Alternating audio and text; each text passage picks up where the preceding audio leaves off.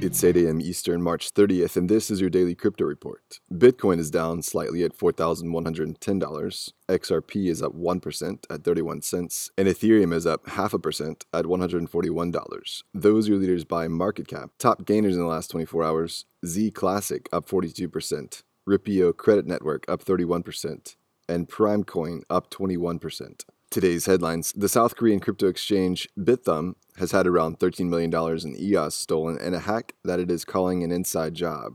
In a statement, the exchange said, quote, "All the stolen cryptocurrency is owned by the company, and all members' assets are under the protection of a cold wallet," unquote. This hack is coming just a year after Bithumb was hacked for around $30 million and Bitcoin, Ethereum, and other altcoins.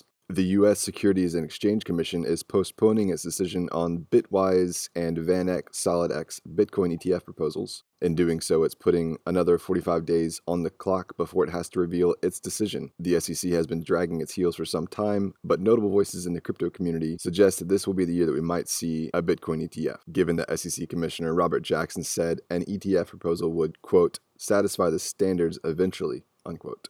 Well, the town of Innisfil, Ontario has announced that it is accepting Bitcoin for property tax payments as part of a one-year trial beginning in April. Residents of the town will be able to make their payments using Coinberry's payment processing arm, Coinberry Pay. Innisfil Mayor Lynn Dolan said, quote, "There's no doubt that cryptocurrency is growing in usage and popularity.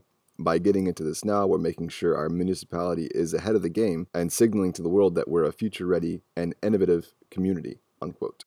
And finally, JP Morgan and Facebook are both on blockchain and cryptocurrency hiring sprees, with Forbes noting that JP Morgan is hiring more blockchain positions than any other financial firm, and Facebook increasing their ranks by 22, including growth manager, data scientist, and community media and web manager. The postings on Facebook suggest that the jobs will work for a startup within Facebook and that it is exploring healthcare, financial services, and information as it pertains to the blockchain.